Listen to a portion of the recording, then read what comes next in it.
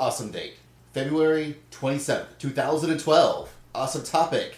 We're actually recording a podcast of 2012. It's the Awesome Cast!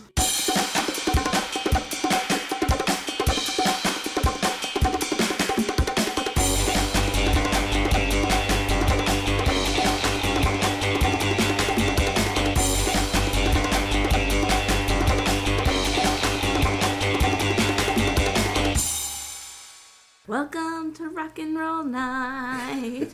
Welcome to rock and roll fight. I'm just a rock and roll man. We just a rock and roll band. We're not doing Penguin Drum yet. Anyways, hey folks, it's the Awesome Cast. I'm Basil. I'm Douglas. I'm Kevin. And that's us. And it's actually 2012. And we're recording. Yay! In 2012. Yep. This is actually releasing tomorrow. Should we Kinky. start out with some of the bad news for why it's been since... I covered it in the previous episode that I released. Okay, so everybody's already know of the tragic befalling Yes. of the Awesome Cast. That was not so awesome. It's true, but we're back. I will not say better than ever, but by God, it's going to be pretty great. Pretty awesome. We've got Bruce here. Yes, we have a special guest star, Bruce the dog, who will probably not be speaking much, but he will probably be making various noises and adding his input in facial expressions that sadly you will not be able to see, but we will go ahead and tell you they're all very cute. It's very true. So, what's everybody been up to lately?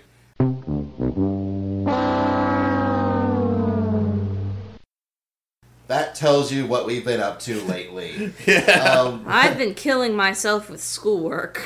Yeah. It's true. College is back in session. That's actually one of the reasons what took so long to get back in the groove, is that Doug and I both had to get back into the groove of going back to school. That can be a rough groove to get back into sometimes. Oh yeah. Indeed. Well, like I say, like I know. I'm the one who's never been to college. And much like schoolwork, believe it or not, is panel work, which is important because I'll be doing panels pretty freaking soon. I'm doing panels for MomoCon, which is the 16th through 18th in Atlanta, Georgia. I'll be doing Manga You Need to Own Right Now, where I'll talk about a bunch of manga you should own right now. All stuff that's in print, it's all good and you should own it. Or at least some of them. Getting your anime groove back, which is my thing, where if you've been out of anime lately, here are some neat shows that you really should be paying attention to. One of which we'll be talking about tonight. Oh yes. Which is probably something that's been very much talked about in the same circles, that who probably will be listening to this. But too bad, we're talking about it anyways. Actually, on the note of getting your anime groove back, I don't even know if this is so much of a getting your anime groove back as much as introducing anime to new people. You and I were having a conversation about this not long ago. If you're trying to show anime to people who are wanting to get into anime but they haven't really, Blue Exorcist is actually a pretty good shonen anime to just kind of introduce the shonen genre. Dude, I never really warmed up to Blue Exorcist. I didn't watch more than a couple episodes, but I never really warmed up to it. The problem with Blue Exorcist is also, in my opinion, its greatest strength is that it's pretty much a by the numbers shonen show, which it's done well, so I think it's great, which is why it's a good introduction, and there's not like 100 episodes, so it doesn't take forever to get into it. True. So yeah, we've discovered it makes a really good introductory show, just in general.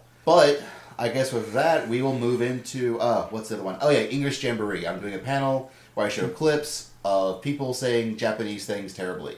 And we'll talk later on, but these three panels will also be taking place at MTAC, which will be happening in April. I know you're probably not watching it. There's been a couple of amazingly Englishy scenes in Symphogear. I'm sure there is. But speaking of stuff like that, moments of awesome. It's a moment of awesome. Do you want to think of something else for Moment of Awesome, or do you want to let Blue Exorcist stand? actually, I got a couple of things for Moment of Awesome. Go for it. I don't know that we will ever do a show on it because it's a little bit more of a slow-paced kind of art piece. Natsume Yojin Book of Friends. Yeah, it's better, like, it can also be called Book of Friends. The actual Japanese is Natsume Yojin, and it's a really great little piece of anime. It's available on Crunchyroll. Basically, my entire Moment of Awesome is stemming from the fact that Basil has kindly left his Roku here in my house, and that has been allowing me to watch all kinds of anime off Crunchyroll. It's given me access to Netflix. So I'm mostly just dropping these names because these are all anime that I've watched and I thought are really great that you can watch legally for like a relatively inexpensive, like free. It's like a monthly subscription fee to these services, and a lot of you might already have them anyway. Crunchyroll's neat because either A, you can watch it a week later, yeah, for free just with ads. Or you could pay like $7 or $8 a month, get it in HD up to 1080p. The day after Japan, like most fan subs. But guess what? It's official. It's legal. If you're going to be watching anime, it actually supports the anime industry. And someone once told me, well, it's like renting. And I've realized, no, it's not like renting. You get to watch stuff with ads if you choose so, or watch stuff without ads if you choose to pay. This is like watching it on broadcast TV. Yeah, it is. And it's a great thing. And you can watch the regular channel, or you can pay for the premium channel. Yeah, and I'm so happy for it. And a couple of the things that I've been watching on it, One Blue Exorcist is on Crunchyroll, Durarara is on Crunchyroll, and Magical Girl Madoka is on Crunchyroll. So if you missed any of those shows, they're now available on Crunchyroll. If you don't mind looking at the ads, it's for free if you want to pay the small subscription fee for the month, which they actually have a free trial. So you can get the free trial and you can watch those shows. And you can... Madoka Magica, definitely worth checking out if you haven't. Yeah, and also Netflix has a bunch more anime than they used to. Do they have any subtitled stuff yet? No, everything is dubbed on Netflix, but most of the dubs are pretty good. Like Baccano, I actually think Baccano might, well, it's not better dubbed, but the Baccano dubbed is very well done. I believe there is now one show that is subtitled. Oh? On Netflix. I can't remember the name. I remember hearing about it and realizing that it was a really crappy show. Was it... It was Noir. Oh, Noir is subtitled. I'm like, man, boy, do they pick a really shitty show to... That show seemed kind of promising at first, and it went crappy really quick. Well, things like Howl's Moving Castle are on Netflix, too. And, some really good stuff is on Netflix. So, if you have Netflix and you haven't checked out what anime is on Netflix, check it out. You'll be happily surprised. And a Roku's a really useful device. They're between like $60 and $100. Yeah. As long as you have a broadband internet connection, it's Wi-Fi, and you can use it for any sort of streaming you want. You can do Pandora, Netflix, Hulu Plus, Crunchyroll. I know Funimation for their thing. They're planning on a Roku app later on. And man, if you want to just dump your DVDs, Crunchyroll is becoming a really good service. I checked it out the other day. I wasn't planning, but it's a moment of awesome. And while it's not the best thing for the new shows that are coming out, if you watch anything in Funimation's recent backlog of actual stuff they're producing on discs, it's got like everything. It's got like 200 shows that you can watch and stream in HD if it's available. If it was made for HD, right? Without ads, and it's just there. They're like, just watch. It's like $7 or $8 a month as well, and you can just watch all of it. And that's a really good service for the amount of money you're spending. And if you want to save some money on discs and you want to have walls and walls of DVDs and Blu-rays and don't want to spend the money for it, it's not a bad way to spend your money instead and watch all this stuff without having to torrent everything. Well, I used to be a big proponent of actually like the fan subs and the torrenting because I was making the argument that what the fan subbers were offering was a better product. It was a good solid translation of the anime that aired very within days of it airing. But the thing is that there's now services that are doing that are legitimate, that aren't piracy. I've seen a couple where they kind of have had really crappy translators, sometimes just for an episode, sometimes for the whole series. Are you talking about on the streaming stuff? I've seen a few. Well, the trick is that a lot of these people, for one thing, for example, Funimation. Yeah. Let's say when they work with Nico to do stuff, they're this is a very fast turnaround. Yes. The other thing is that a lot of these people who are doing it are in fact originally fan subbers that Crunchyroll and other people have hired. Right. To do stuff. Yeah. And No, the it's other rare. thing- I should say it's rare that I've watched an episode. It's occasionally. For example, a recent episode of Benicia Space Pirates, it was obviously that someone ran it through spell checker and weren't paying attention. Yeah, I think I know. I think we're thinking of the same thing. And I don't think the translation was bad. I think it got spell checked incorrectly. And just the quality control missed it somehow on the way out. But I bet if you check the episode now, it's probably been fixed. Yeah, but that's the thing. If there's a mistake like that, they fix it, and they'll either fix it and you'll never know, or it's just like a mistake because the turnaround time is seriously just a few days after it airs in Japan, if not a day. And also, there's a lot of really crappy fan subbers out there. there are. There's some really good ones. Not everybody is GG. No, but at least they usually pick up the good shows that aren't getting streamed. So Well, and that's also one part of their plan is to do stuff. And I'm not saying that torrents are completely obsolete. There is some stuff that you can only watch via torrents. Like, for example, I've been watching lately Aim for the Ace. yeah. It's one of the best tennis shows ever. It's one of the best shows ever. It's one of the Dazaki's works. It's really good. Whether you like sports drama, character drama, or chicks with long legs and short skirts. It's got it for you. Now, it is 70s, and so it does show your age, and I'm watching some fan subs. 70s, which means it's awesome. And, in the translation, while it's serviceable, they do like to leave a lot of words just plain old untranslated. And I had that problem with Star Driver. Again, I've been watching Crunchyroll, and Star Driver is on Crunchyroll, and I was watching all of it, and they did not actually translate the Ginga Bishonen. Now, I knew from previous friends that Ginga Bishonen is Galactic Pretty Boy. And I guess they must have decided that having him actually be called the Galactic Pretty Boy was just ridiculous, embarrassing. Just made it more awesome. But the thing is that's part of the show.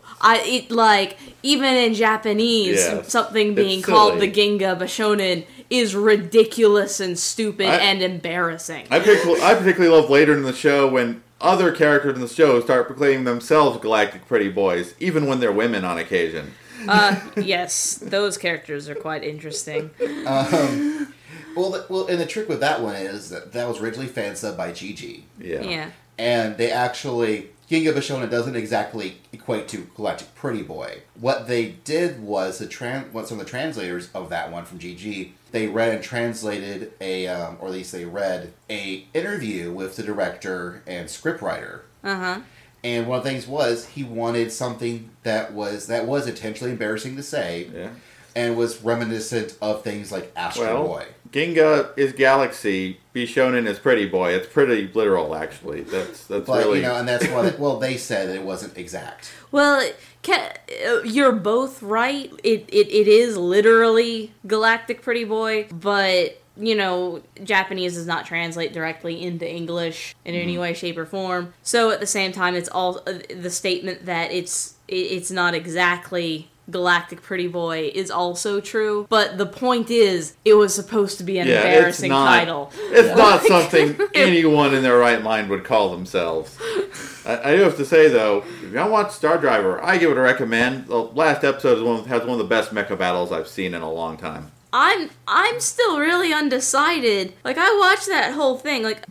To me, the show had one big problem, which is that, most shows kind of introduce you to the setting. They kind of introduce you to the characters. They kind of slowly build up to the fact that something larger might be at play. This show, no, pretty much straight up from the first episode, for no apparent reason, there's a secret cabal of bad guys that are doing something on the island, and you're just thrown headfirst into it. On a rewatching of some of the early episodes, I've subsequently realized they were literally just getting started themselves, the evil secret organization. They literally had never called up one of the big giant robots till that day. Well, no, I thought that was made pretty apparent by the end of the episode. Yeah, I find, I don't know. Not end of the episode, but by the end of the series, because when they do the flashbacks, they do the flashbacks back to 15 years, before all the main characters would have been born. And, they're just doing research. They're not actually activating the giant robots until pretty much the first episode. Yes. But, oh god, that's just a plot that is just... Yeah, so I think the show makes a little more sense on a second viewing, but I don't know. I'm a big Bones fan. It's done by Bones. They have a hard time doing any wrong with me. It actually, in a lot of ways, in my opinion, was a little Utena-esque. Well, it had one of the writers. Which might explain why you like it so much. Yeah. It was a little Utena-esque in that at some point you realize that this show has a very, very super duper convoluted plot, and it doesn't bother to really tell it to you so much as the super convoluted plot is just happening while at the same time as this relatively normal high school drama, and you just sort of have to piece it together. Yeah, Star Driver is kind of written like Utena as opposed to Penguin Drum being kind of directed like Utena. So, they both have good things. Well, my big thing is that, yes, actually I really like the fact that they went balls deep episode 1. Like that was really fun. It felt like I was getting splashed with cold water in the very first and went, oh wow, all right, well, let's see how deep this pool goes, and it goes pretty deep. It does.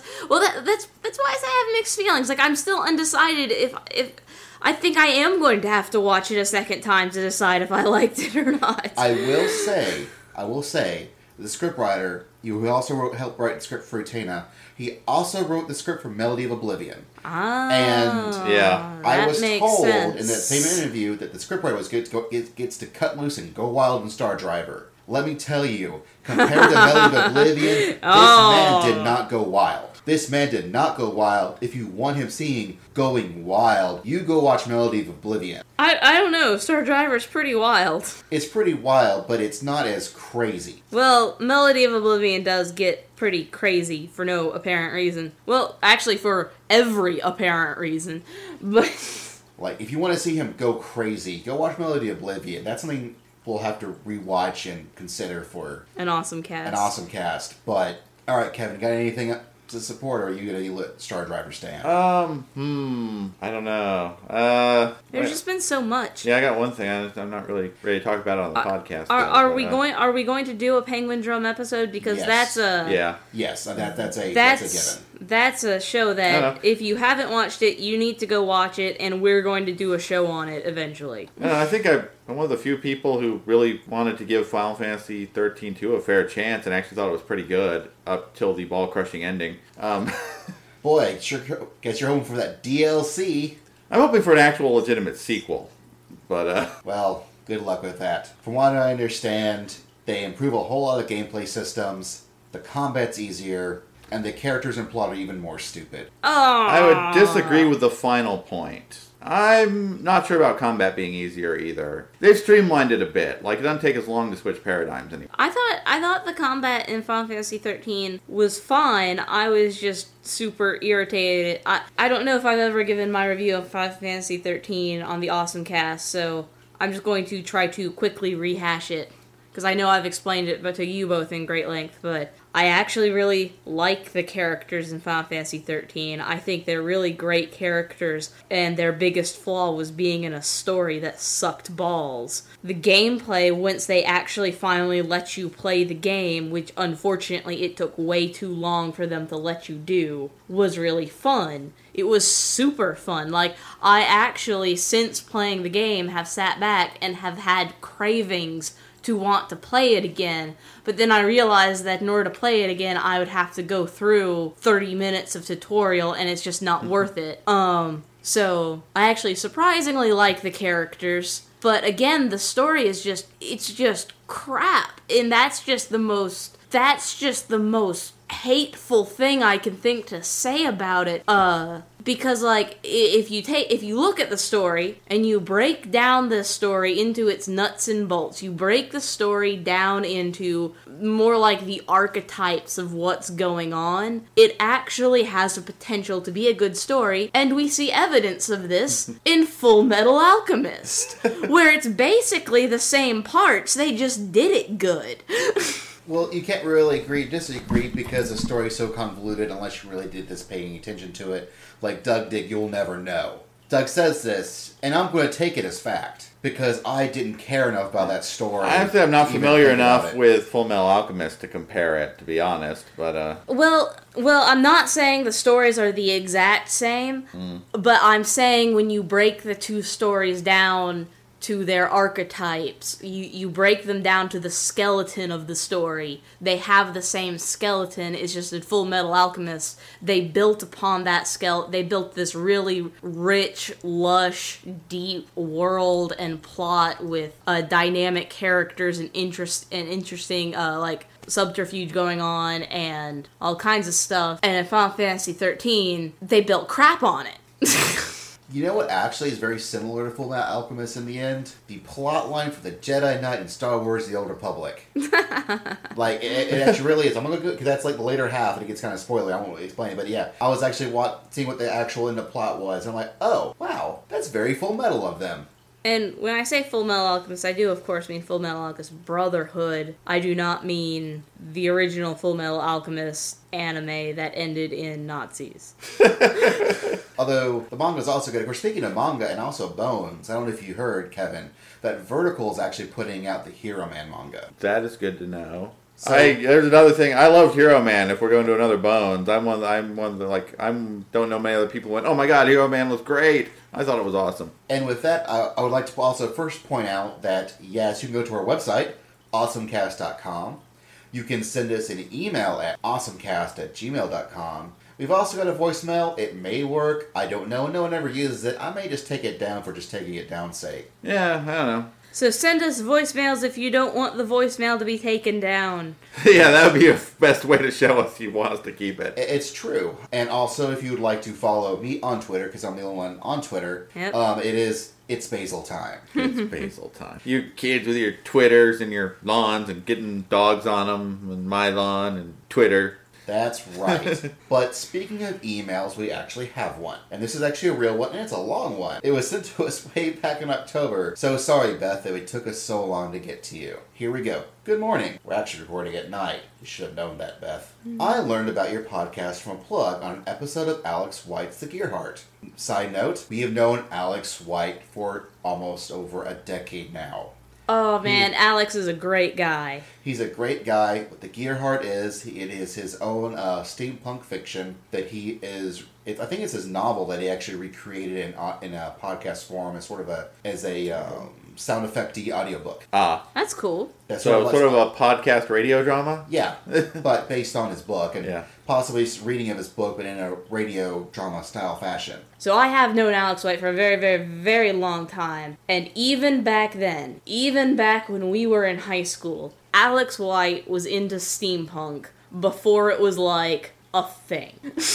Some people will just say they were into steampunk before it was a thing. No, some people will say that they were into it before it was a thing. He, honest to God, was, and like he would all the time like we were in the same art class was how we knew each other, and he was always drawing. And he was always drawing like these clockwork type things, these machines that operated off of steam power. He would have these plot lines where the fact that everything worked off of either steam or clockwork was very integral to his plot. Like, I really like clockwork stuff. I'm not so much about all the other parts of steampunk, but I love little clockwork things. They're awesome. Well, steampunk is weird in that it honestly is an amalgamation of a bunch of little things that people liked, and they turn into a fashion statement, a style of cosplay, and then the mythos around the idea of doing steampunk things, then regurgitated on top of that. Yeah. But And I do really like the idea of having little clockwork devices that do way cooler things than anything made of clockwork should really do.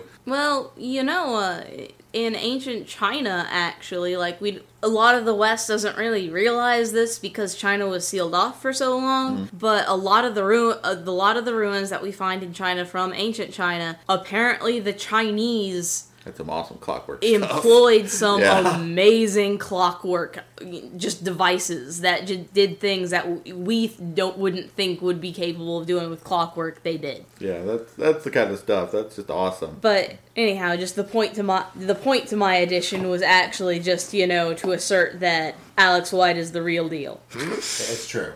To continue, being unable to resist a podcast called Awesome, I promptly downloaded several episodes. That was a few weeks ago, and now I've basically caught up with the last 6 months or so. Hooray! I commute by bus 2 hours a day and really need something interesting to listen to. It was enough to determine that you are not the average anime fans, and by that I mean you are, comparatively speaking, more mature, open-minded, and intelligent about your anime selection and reviews. Except for that Kevin guy. Yeah. I trust your opinions and believe you collectively to be ones who can assist me. I have heard Basil mention several times his getting your anime groove back concept, and I admit I am sorely in need of some help in this regard. Ooh. I joined the anime club in high school because my best friend was the president. I'd never seen anime before, but he insisted I'd like it. This is approximately 1 year before Cartoon Network began airing Cowboy Bebop on Adult Swim, and around 2 years before anime was suddenly the hottest thing since ping pong. I cut my teeth on anime like Akira, Urusei Yatsura, Love Hina, Tenchi Muyo, Samurai X, Perfect Blue, and Bubblegum Crisis 2040. My favorite was, and remains to this day, Generator Gall. Dubbed long before anyone knew who the hell Vic Mignogna was, and containing such a perfect combination of humor, romance, action, fighting robots, time travel, and food love that I've yet to see its equal. I have to admit that's an interesting choice for a favorite and not one I've heard many times before. But I want to see its sequel. I'm tired of watching the same anime over and over again. Similarly, I am tired of wasting valuable time and hard drive space to acquire, in quotes, new anime only to find that it sucks. So my challenge now is to find anime that I'm likely to enjoy that, say, can be found on Netflix streaming. Any advice you can offer in this regard would be most helpful. I'm trying to get my groove back, and I'm discouraged at every turn so far. Now a note on My Little Pony, which has been mentioned on your show with some bewilderment a few times. As a girl who was alive in the 80s, I watched the original show. I was pleased to hear that it was being remade, because I remembered it sucking hardcore. My daughter, age 7, found it and started watching it. She enjoyed it, and that made me happy. One night, and I believe she was referring to the new show. Mm-hmm. Yeah. One night, I sat down and watched a couple of episodes with her, and was pleasantly surprised. It was cleverly written, completely child-friendly, and extremely well animated. Yes. All of which are rare enough traits in today's world of children's programming, which I assure you is extremely dismal. I don't know if we've had an episode since I've actually seen a couple episodes, and I do have to agree, it's actually it's a quality show. We probably should do a whole My Little Pony Awesome Cast. Oh God. Because I'm not that familiar with it. I've just seen a couple episodes. Well, that's something to think about. Yeah.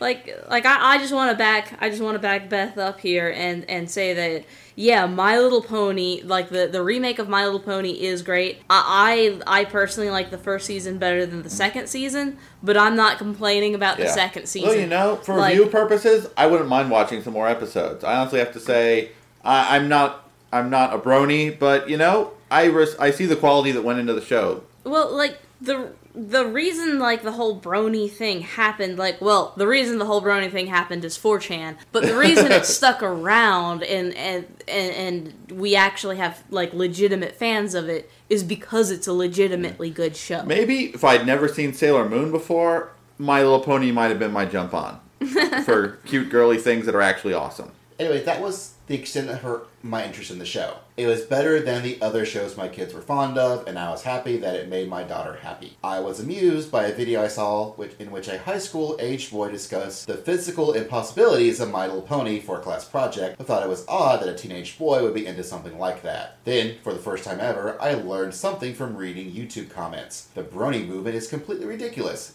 Is it a good show? Yes. It is even great. I think so. Guys, it might even be groundbreaking. But it's a groundbreaking show geared towards 7-year-old girls like my daughter. This will fade away, I assure you. It's a perplexing phenomenon, but it will not last. Okay, I will stop taking up so much of your time now. Great job, keep it up. I'm really enjoying it, and I'm especially looking forward to your inevitable review of Skyrim once it comes out. I know I won't be doing anything else for a while. Thanks. Well, Skyrim has come out, so I guess you better give a review real quick. It's awesome! Skyrim is great, yeah. it's huge, and I'm sad to say I quit playing it when Star Wars came out. You will feel like a sexy shoeless god of war after you kill your first dragon. You'll be an invincible warrior of doom after you kill your second dragon, and then the giant will still kill you in one hit. Anyways, My Little Pony, worth also cast, although the brony movement is still very much full in effect, although I think it has simmered down at least within the collective consciousness. Yeah. I definitely think there are a lot of bronies still left, and we'll see. I'm not sure which are more annoying brony fans or annoying Homestruck fans. I kind of think that the whole brony thing, and first of all, when I use the term brony, I mean, girls can be bronies too. Like, I'm not specifically referring to guys that are fans of the show. I'm referring to anybody who is above the target age of 7 and is a fan of the show. Yeah.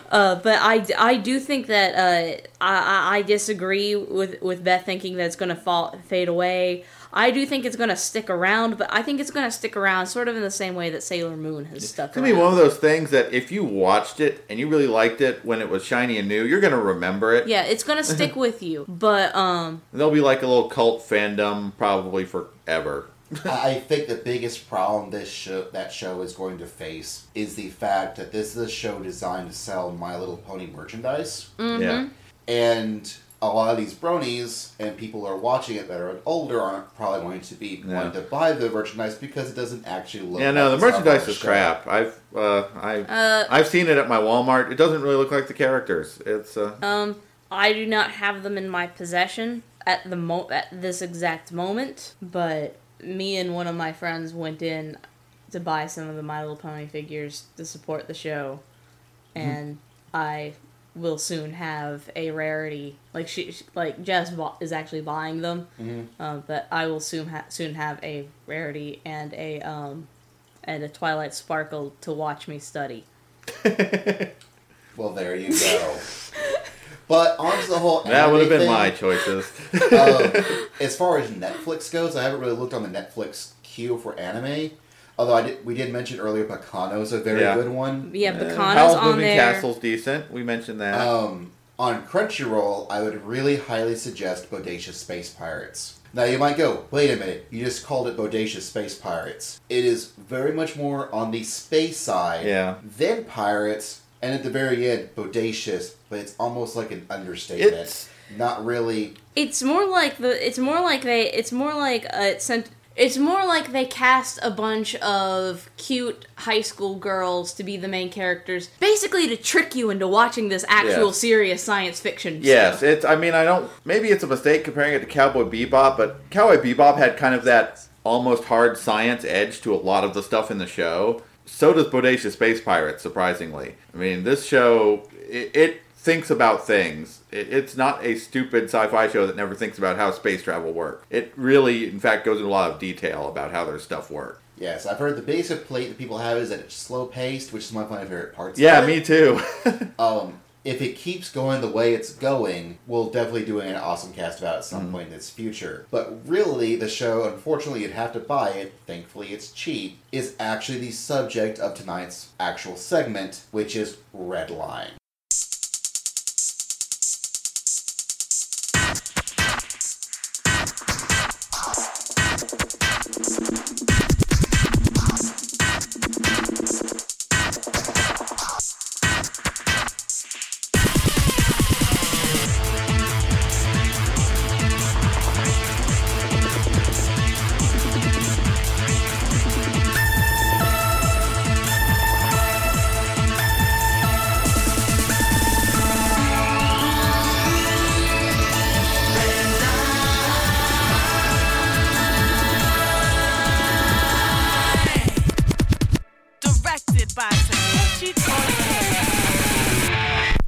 Okay, so, like I mentioned earlier, chances are, if you listen to this podcast, you probably checked other podcasts and other review sites and other blogs, and you probably have already heard things like Redline is amazing, Redline is wonderful, and you should watch Redline, and it's all true. 100%, there is no hyperbole for this thing. It is that good. The Redline itself is hyperbole. And I'm sure that you've read them, you've heard them, and people have talked, and what we say may not, in fact, we may just be piling on to what has already been said, but I don't care. You're going to listen to it, and you're going to like it. Well, they could turn it off. Yes. No, they can't turn it off. I believe I'm quoting Daryl Surratt when I say there is literally not a frame in the film that you can freeze frame on that wouldn't make an incredibly excellent wallpaper. Yeah, like first of all, the animation is beautiful. It's very highly stylized. If you liked the eye catches in Gurren Lagann, the entire anime is pretty much animated in that style, and they've taken exquisite work. They've done it exquisitely well.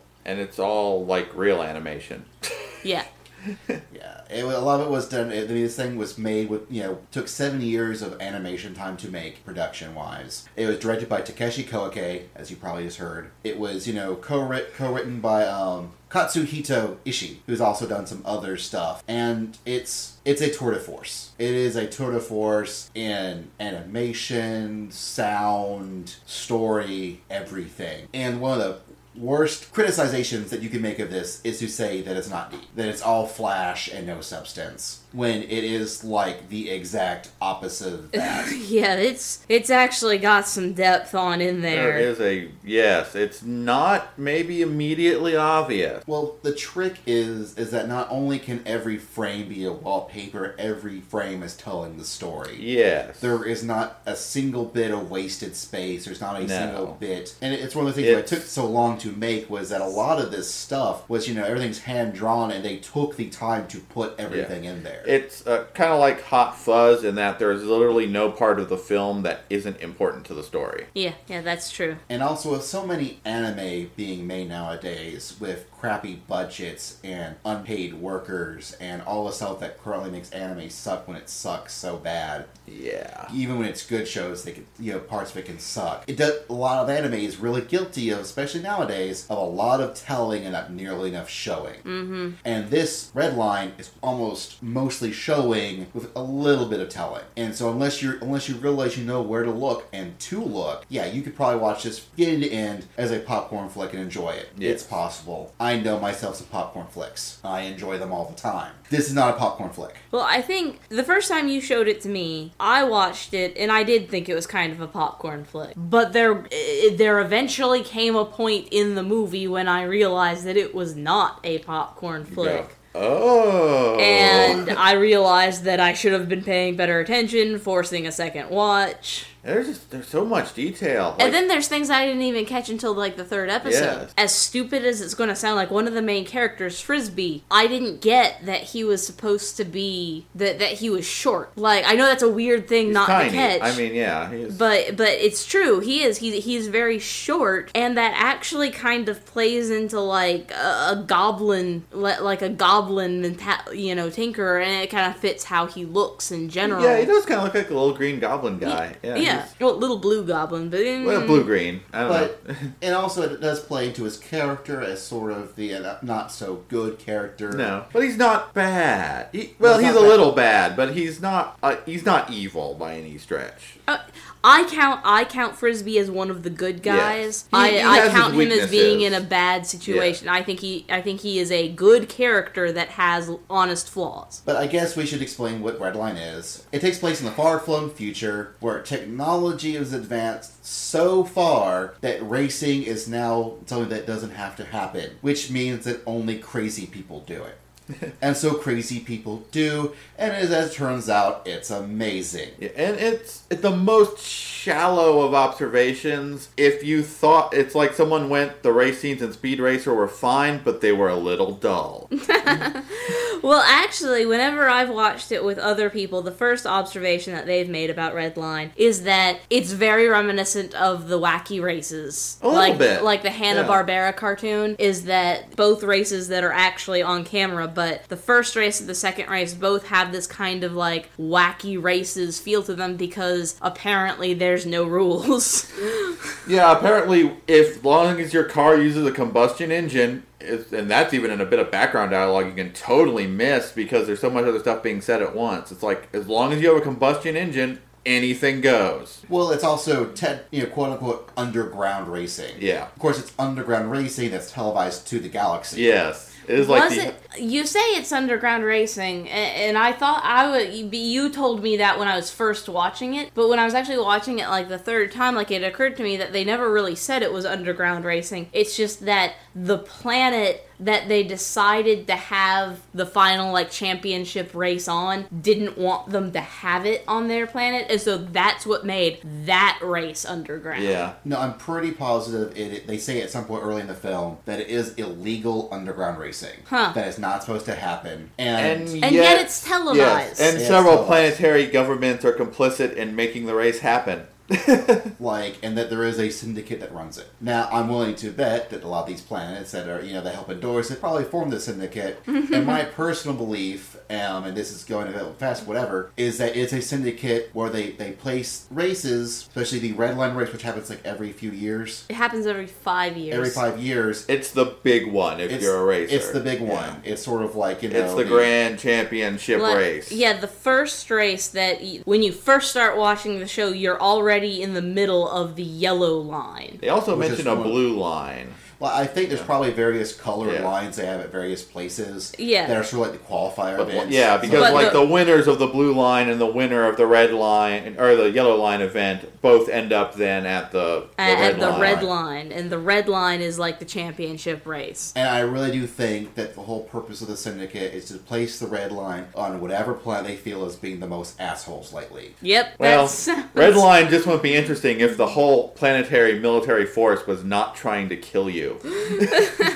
Well, I think that was like an extreme case because, a lot of people would say normally, I'm not going to red Yeah, line this they time." do. And part of the plot, the only reason our main character even gets involved is he was next in line and somebody dropped out. Well, he was actually third or fourth in line, and the third. Yeah, a couple people actually. several if I people recall dropped out. Right, a couple people dropped out, and fan voting got him in because they Yeah. he put on a good show at Yellow Line. Well, that's the thing about our main character. His name is Sweet JP, and part of the reason he's called Sweet JP is because unlike everybody else in the race, everybody else is firing missiles, floating on rivers. Missiles, Gatling guns, grappling hooks, anything goes. Car turns into a giant robot. All cool. JP, his car is only equipped with defensive capabilities, and he really believes in racing. And he really just wants to race for the sake of He racing. believes in two things: racing and 3-foot pompadours.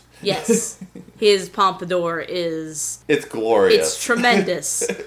It's glorious in all its rockabilly awesomeness. It's possible. It's totally 100% true. I believe the box art for the cover extends his pompadour off the screen. There are several images in the actual anime where that is not an exaggeration. Yes, they do kind of the lengthening whenever the cars use their nitro equivalent. They go into warp speed is the visual effect. Everything stretches out. I mean, it's that kind of stylization in the animation, that kind of stylization that makes it so good looking. Well, there's also a certain point, when the red line actually starts, the cars actually drop down and they start running the red line, a baseline starts. And I feel I need to mention this baseline because it's just so awesome. Because the baseline starts and it pretty much does not stop until the end of the movie. Now, there are periods of time where they drop out the music that has a bass line because other events are taking place and they need to They'll cut to pause. someone else, or They have to cut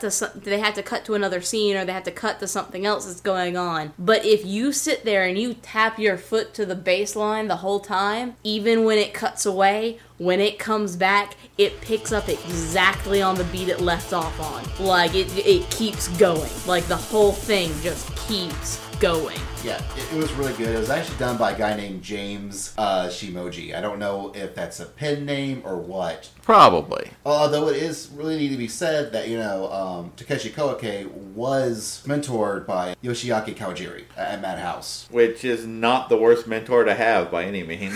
Well, he's the one who directed, Vampire D and a whole bunch of other really good stuff at Madhouse. Demon City Shinjuku, Wicked City.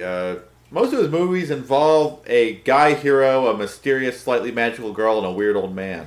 Well, I could very easily see Redline becoming, if it has not already achieved this status, I could very easily see it becoming a cult classic. Like, I think it's got the same good quality that Akira has to it, where I think this is just going to be something that some anime fans are going to consider the best anime ever, and at least other anime fans are going to concede that it's pretty good. If either of you know differently, correct me, but I'm given to understand it didn't do well in Japan. I believe it did not do that great in Japan. But this is not the first thing that Koike has done that we've seen. Yeah. He actually did the world record segment of the Animatrix. Yeah. And then he also directed that first trailer reel for the Iron Man anime. The one that everyone thought looked really good. Oh, the one that looked really awesome, and then you actually saw the show. Yeah, then there was someone else. So he did that trailer. Oh, well, he should have done the anime.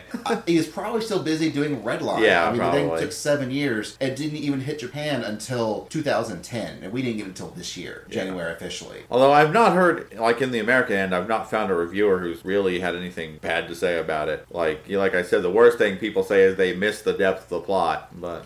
Well. And it's totally there. Yeah. And there's a lot of things like JP's yearning for racing, his connections to one of his rivals, Sonashe, why him and Frisbee did what they did, their conditions on the plan, why they did what they did to create the team they created and their style of racing that they did. It all makes sense once you put all the pieces together. And we haven't even gotten to the all other drivers. No, they're all great. They're all surprisingly interesting. Some of them don't get very much screen time at all, but they all have definite character. Yeah, like... You don't forget a single one, and you can have a favorite one that's not JP very easily. Yeah. And their stuff is shown in their segments they get. Everyone gets their own unique it's like tunes. there's like on the TV, and they have little segments about the racers. And yes, everyone has their own leitmotif in the music. I kind of like the two girls who are from like the fairy. Is it the fairy world or is it just the magic world? It's well, I don't know. They're Super Boyns. The Super Boyns. The Super Boyns. Who I personally believe are secret agents on behalf of the Queen, and their little pop star ditzy act is all obfuscating stupidity. Well, I assume that too, which the fact that we're both assuming that might actually make it true. Well, it might actually make it true. It might also imply that maybe there was something deeper in there that we still have missed and we need to go back and see.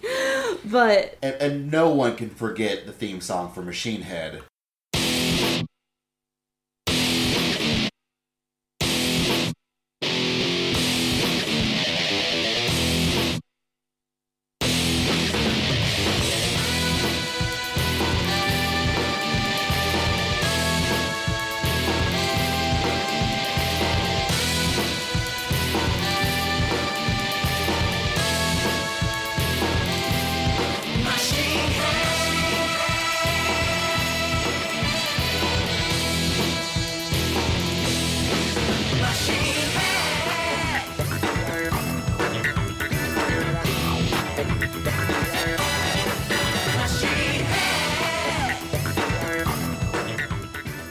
Who's the guy who can actually transform into his car. King of Kings. Like it's good stuff. Gory Rider. The corrupt gorilla cop. Yeah. For adultery, who doesn't Sleeping care. with his boss or co-worker cop, I don't know. He was constantly capturing, the bounty hunters Lynchman and Johnny Boya, who has my favorite theme song.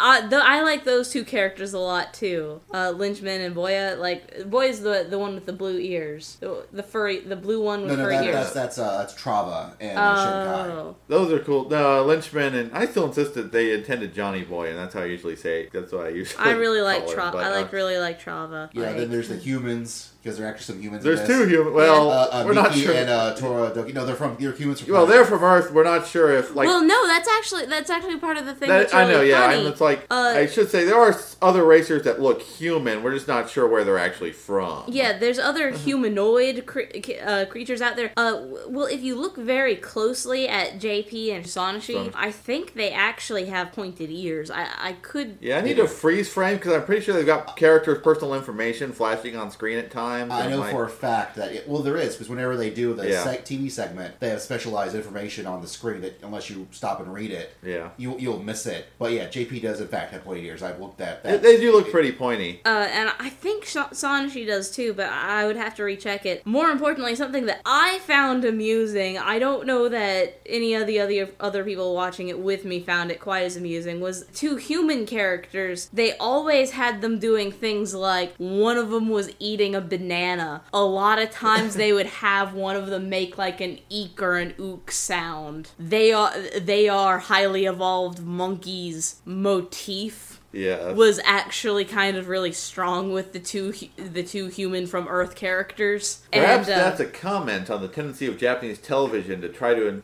make minority non-Japanese people in their TV shows act like the stereotypes.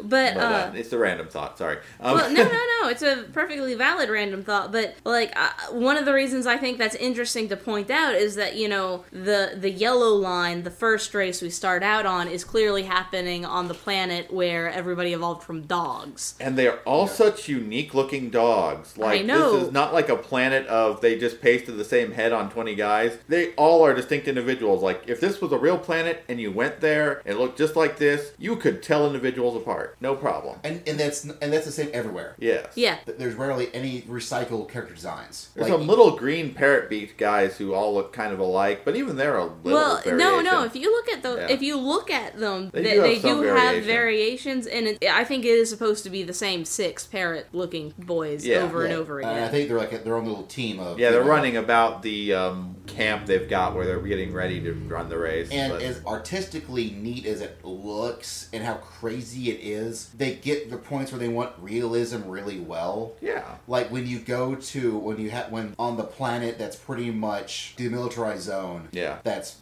like the moon of the planet where they're going to hold the race is a demilitarized zone that has a bunch of refugees, so they decided that's a good place to set up camp because the military's not going to go there. I actually thought that the explanation that they gave in that was that due to some treaty that the machine planet had to sign over at one point, it's not that it was really a demilitarized zone as much as the machine planet had signed like an intergalactic treaty was a refugee Yeah, that's camp. what it is. That's what made it. And Robo World can't get there. Like that's what Robo World's military cannot act in that. That's what made it a demilitarized zone. Was Okay. because they signed treaties to say that they wouldn't bring their military there. But it looks like an honest to God futuristic shanty town. It is. It's a great futuristic shanty town. And there's also times where like the drug lord guy who Frisbee goes to get his money from. Most anime jokes or cartoon shows in general jokes about doing cocaine. Oh no. This guy does it. Or at least something suspiciously similar.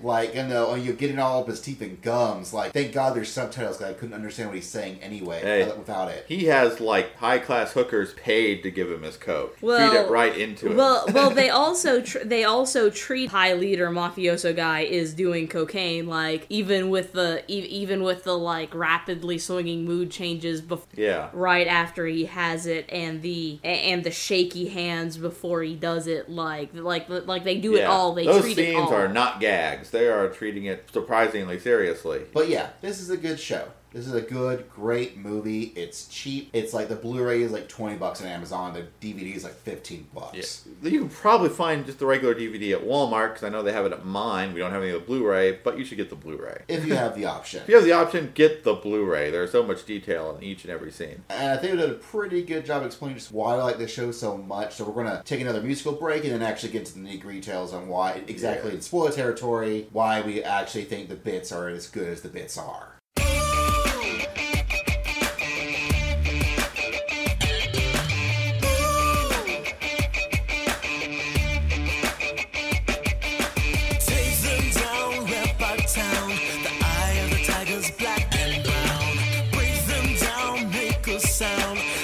voice of the universe is renowned, yeah. Don't be looking round that dear. Speed shift to the fastest gear. We gon' make some history. Come life is alive with me. To the town, yeah. Get the stone street, come down into the ground with this round. Again, warning, spoilers. Spoilers are ahead. It was speaking of the Drug Lord. Early on in the show, after the big wreck, JP remembers before he wakens up, he remembers the scene of him as a kid watching this gigantic-ass car drive by, where there's this awesome rich dude with these two women. He was making it two women at once and driving by. Yes. And then you realize when you're watching the Drug Lord, it's the same suit. It's probably the same car, or a very similar kind of limo. It's the same guy. Where obviously, when they were younger, they are probably very influenced, because it's pretty obvious that Bo, Frisbee, and JP are poor. Frisbee and JP grew up poor together. Yeah, we get some flashbacks. You see them being kids and being poor kids having fun as best they can. Like they are poor bros. And then there's another scene where Sonoshé is trying to is racing, and they're kind of making fun of her for racing. And well, she crashes. Like she's practiced racing, and she crashes into some of the built up tires, and they're kind of making fun of her, except for JP, who tells her, you did good enough. Why don't you just pack it up on home? Like, no one's going to be ashamed of you for doing everything you've done. That shit just happens. And she curses him out and tells him to stop watching from the sidelines and actually race. And I think that was the impetus he had for getting to racing, where he and Frisbee get together. Frisbee designs it, he races it, and they eventually get with Pops, whatever his name is. I like to think it was Pops. The weird, four-armed, vaguely spidery, elfy old alien guy. He looks exactly the same as Jumanji from Spirited Away, the Boiler Room Man. He looks very similar, yeah. He looks almost identical, which makes me think, which the similarity is so striking that it makes me think that must be some Japanese mythological creature that I'm just not familiar with. But anyways, they get together, and, the one thing when they really compete well, they needed money. Mm-hmm. So Frisbee obviously went to this super rich guy they know of, who's a drug lord. Yeah. And they got him to, fund it for their scheme. They talk about it. It's like they funded his car, but he lost the race. But that was JP saying, was he was a race losing specialist. Well, this is before they did the race losing thing. They do explain this in the show. It's like he's telling, when Sonoshi asks about him being accused of fixing races, he explains that they got into a race, they funded, but he lost that race, and now the little guy's what name was it? Frisbee got in debt, really serious in debt to the mafia guys from that, and that's when he had to start fixing the races. That's right, you're right. And they were running a scheme where he'd start out like in last place, and he'd be the long shot, and then he'd start looking like he's about to win to get up, a lot of people putting money down on him until betting was closed, and then he'd throw the race. And it's obviously at this point he's gotten tired of it. Screw it. Well, he wants to win. It's actually obvious at this point that JP no longer knows that Frisbee is still doing. Okay, I think you're in the yellow line, you're right. Yeah, I think in the yellow line, JP was not aware that Frisbee was still doing this. Yeah. But then when the accident happened right before he was about to win, he figured it out.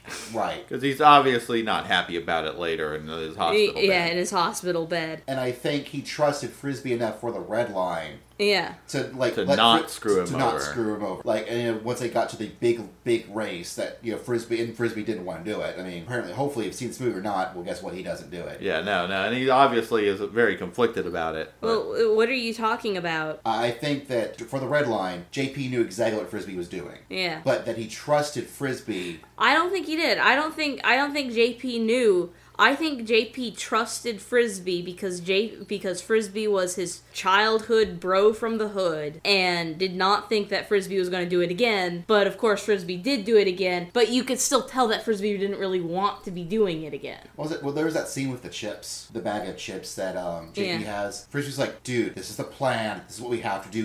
We have to do this. And then JP's like, yeah, but once behind the wheel, I'm in charge, right? Well, yes. Okay, cool. And he dumps the bag of chips on his head, and you have to take the bad with the good. Yeah. We're a team. Like, that was, I think JP Goins was like, I know what you're trying to tell me. I don't care. And that's why I think he trusted Frisbee enough as his best friend to not screw him over in the big race. Yeah. And thank God for both of them that Pops is an awesome dude with a freaking cool shotgun. Yeah, Pops Yeah. is awesome. You know, and then that's just one of the things where, like, there's all this thing to it that if you watch it the first time, you're not going to realize it. Yeah, you might not get it, but it's there. It's all there. You know, and then the whole, like, one thing that I actually got this from a person named Tag on a forum called Talking Time, so thanks Tag, about this whole thing, which apparently Kevin realized, was I that thought maybe, like, there's this a was the case, there's a yes. very good chance that Sonoshee and Machine Head might be son and daughter and son, Or- daughter and father. Father and daughter. And it's yes. because apparently at some point it's stated, whether it's outside through director commentary or in one of those, like, you know, background images, that Sonoshee and Machine Head are the same race. And when Sonoshee, you know, when JP walks into Sonoshee at the fancy restaurant. fancy restaurant in the middle of the desert, which is a big, you know, seafood place. Yeah, the fancy desert on the shithole planet in the middle of a desert. She tries to blow him off by saying, I'm waiting for somebody. And there was, in fact, a table setting for two. True. And she doesn't know why. You know, she doesn't expect JP there. And she also doesn't expect the next guy, Shinkai, to be there. And then later on, Machine Head makes his glorious interest, and then she waves to him. Yeah. So it can be easily inferred that she was waiting for Machine Head. And the plot point of the pendant with the steam light. And that, you know, it was a gift from her father, and then later it And stated it's that... very, very, very Yeah. rare. But only Machine Head's been able to make use of it. Yeah, it's later stated Machine Head's the only guy who's ever been able to use it without killing himself or wrecking his car. And in the grand finale, you know, the big back and forth banter is, well, JP's in there a little bit. It's really between Sonoshee and Machine Head, like they've known each other for a very long time. Yeah. So it's not, and Machine Head is obviously the elder of all the racers. Well, they say when they're doing the little TV interviews to kind of introduce all the characters. I can't remember how many times they said he say won. that he's but- the first, that he was the very first winner of the Red Line. Now it's actually one of the commentator guys who was the first winner. He won the 5th Red Line. I just watched But it he's again today. run multiple But he's Red Lines.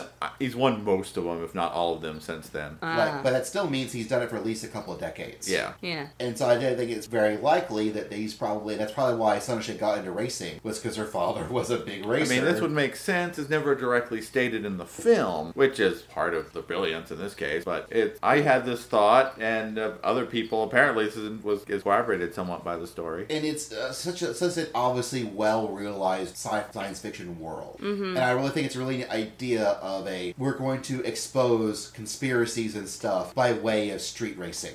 Yeah.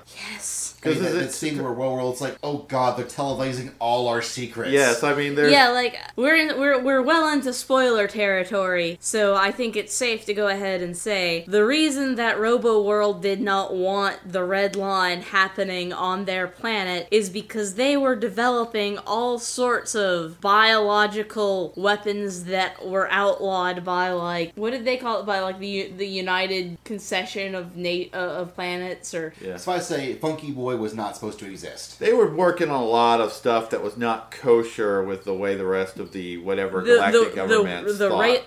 The rest of the galaxy was not okay with things that Machine They Head were not was doing. cool with self-regenerating psychic death babies that are like 100 feet tall. They Yeah, go that- fig. yeah. Inexplicably, in the middle of this anime, in fact, there are two giant Eldritch abominations fighting. Then they get back to racing.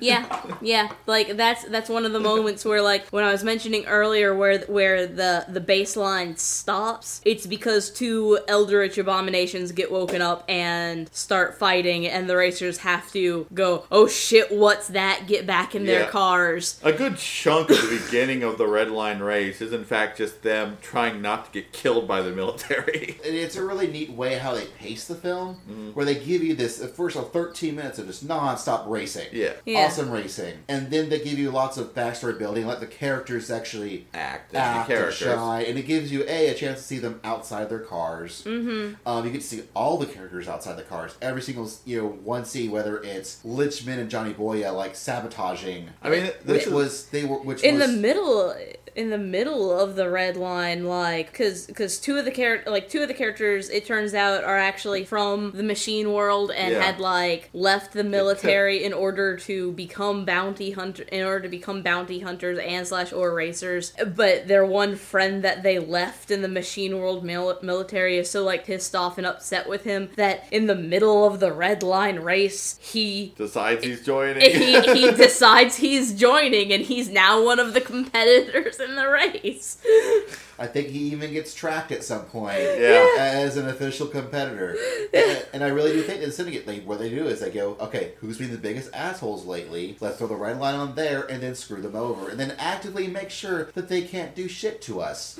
Because, let's put John Boy, they had that giant... Yeah, they sabotage their giant death ray cannon. They send people in like powered suits to sabotage the main power source for the planet's bigger defenses, so that they're really kind of limited. They were trying to activate Funky Boy so that they could capture it on camera. Yeah. Like, the whole point was not only was it a race, but also a concerted effort to screw over Robo-World, which I think is a ginormous, like, American military parody. Yeah, and I noticed their logo, if you kind of squint at it, turns into a swastika. Yeah, the logo very strongly resembles a swastika. It only has 3 wheels to it instead of 4, but it's still a strong enough representation. But, yeah, if you listen to what the Robo-World guys are saying... But at the same time, one of the Robo-World guys looks like Captain America. Yeah, he does. Yes. He looks like Captain America merged with Captain Falcon with the metal pump. Yeah, what I was going to say is that if you kind of... I can't say cover your eyes because you won't see the subtitles, but I mean, if you stop looking at these are a bunch of weirdo cyborgs and robots and just listen to what they're saying, it does kind of sound like kind of the extreme jingoistic version of America. Well, specifically, like, the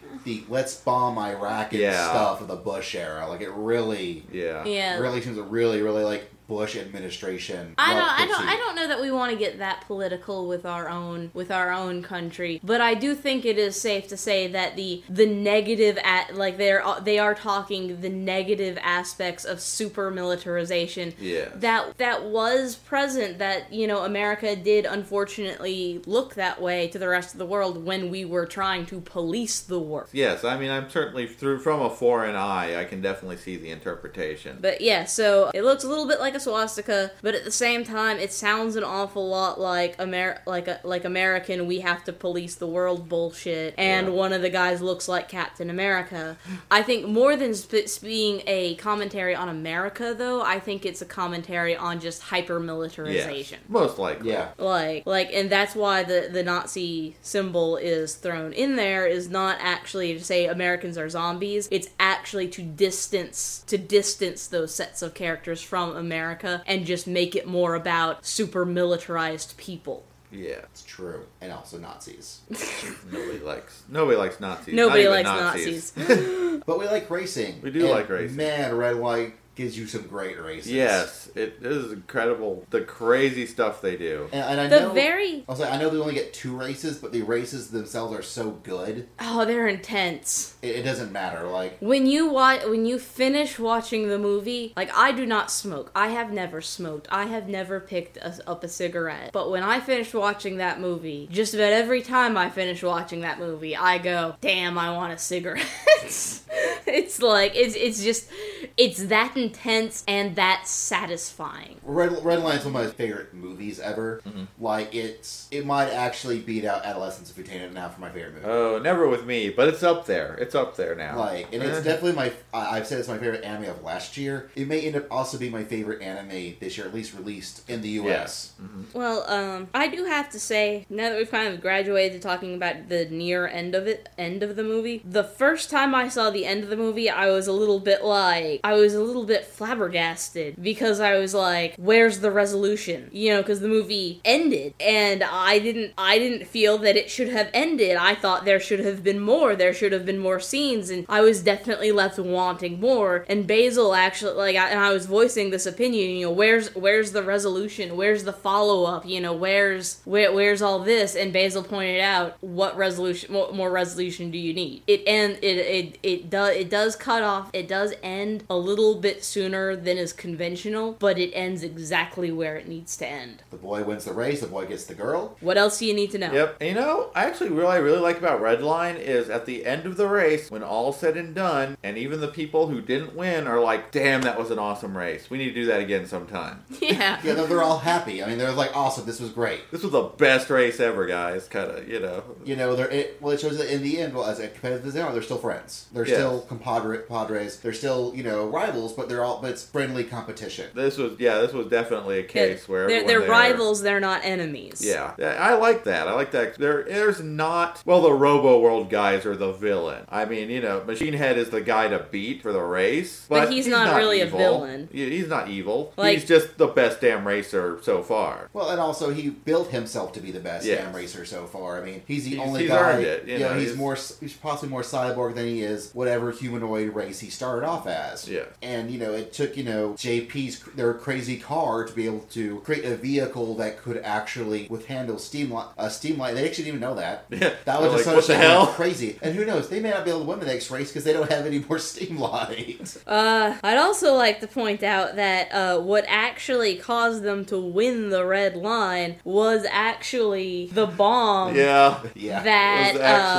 that Frisbee had implanted to throw off the race. They Yeah. instead, when they realized that JP was actually gonna win it and fuck the drug lord, they were actually gonna win this thing. They actually used the explosion to give them just a little extra speed and Just so he can win by a hair on his pompadour. Pops did, the very last bit, whatever, fuck it, boom. I'm Yeah. drunk, who cares? It's such a well-built movie. it is. It's so great. And I really wish that more people, I hope eventually it makes its money back. I really do. I doubt that anyone will ever be able to get this sort of dream, I get to work on this for 7 years thing again. Yeah. It's really sad that this just might be, Takeshi Koike's best film, not because he's not a great director, because I think he is, but I don't know if they'll ever give him the time or the budget to pull something off like this ever again. Yeah. Because this was just amazing. And it's a real shame that we just cannot get cartoons like this.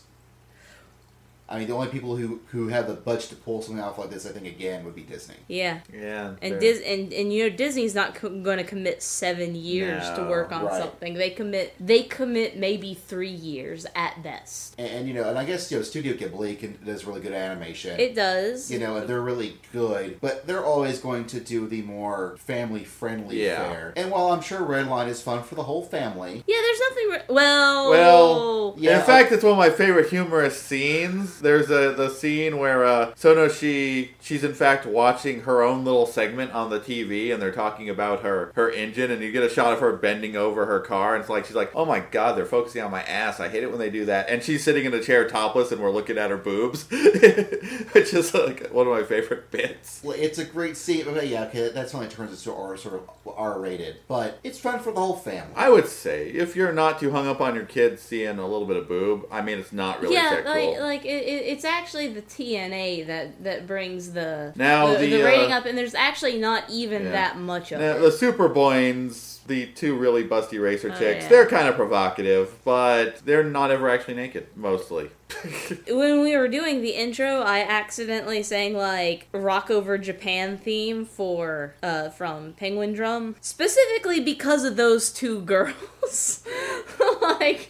Something about those two girls reminded me of the two pop stars from I can see Penguin that. Drum. Which is funny because that actual song is from I think a 1980s, Yeah. 1990s. It's like a cover Like male of rock it's like a band. cover of a real Yeah, rock band, song, which is not nearly as ironically funny when there's a guy singing it. Yeah. But okay, we'll be right back with our final ratings. Final ratings.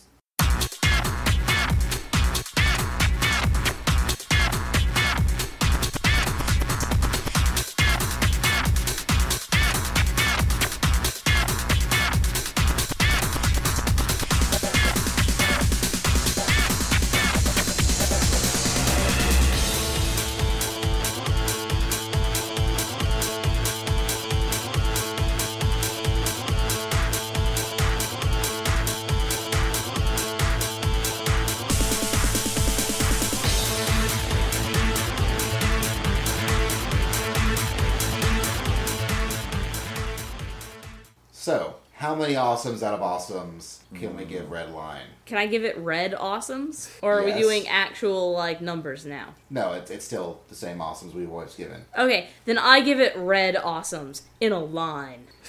Crap, that was my idea. Kevin, go. I give it a whole steam light of awesome. Cool. I'm going to give it one gigantic, enormous pompadour at the speed of light of awesome. That's just enough to win the race. And go buy this. Yeah, It's Yeah. 20 buy bucks on this. Amazon. It's reasonably priced. Dear God, how much anime can say that these days? Buy this shit. And I am one that can say you can, because I imported it from Japan to watch it the first time, so I couldn't wait, which that was $60 by itself. And then I bought it again on Blu-ray for myself, but then I decided to host a Red Line viewing party, where I then bought another copy on Blu-ray and a copy on DVD to give away. I won the copy on Blu-ray. I technically didn't buy it. I won it from Basil's competition. But by gum, it was purchased, and you should purchase this. It needs to be supported, so please do. You will not regret it unless you hate life. Or racing, which is like the same thing. I don't know. I don't Come really on, care. You kids like NASCAR, this is way better. I honestly have to say, I don't care much about racing per se. Yeah, I don't give a crap about racing. I love this movie. I also love the Speed Racer live action movie, and that I don't care about racing. But Oh god, the Speed Racer live action movie. It was not so much about racing as it was about the blood sport of the future. yeah. Well, in a sense, while it is family, much more, friendly competition compared to the guys in Speed Racer. Yeah. But this one sort of has that same sort of, weapons and vibe to it. Yeah, gadgets, Yeah. weapons, a crazy, over-the-top driving action. That, technically, some of these people could die, and people do die in this film. Yes. None of the main characters do, but tons of random people do get blown up, incinerated. There's random, and it's mostly Robo World being assholes is directly responsible. It's true, whether it's good or bad, for even Robo World. Yeah. But yes, please, go buy this. It's good stuff. You won't be sorry. I really can't think of, if you like anything that's good, you should like this movie. So go, buy it. Welcome back to the Awesome Cast in 2012. Woo! We'll be back again, but until then, we're out. See you later.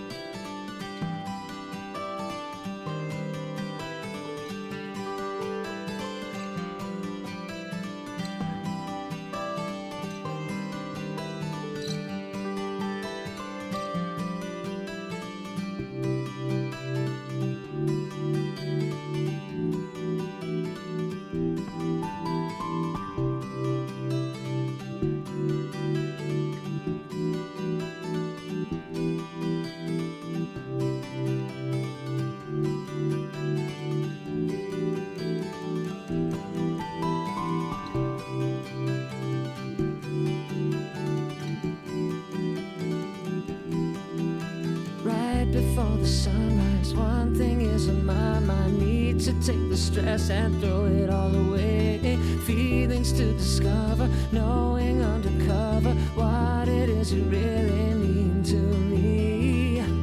You are the flower, I'm the rain. Without you, life is not the same.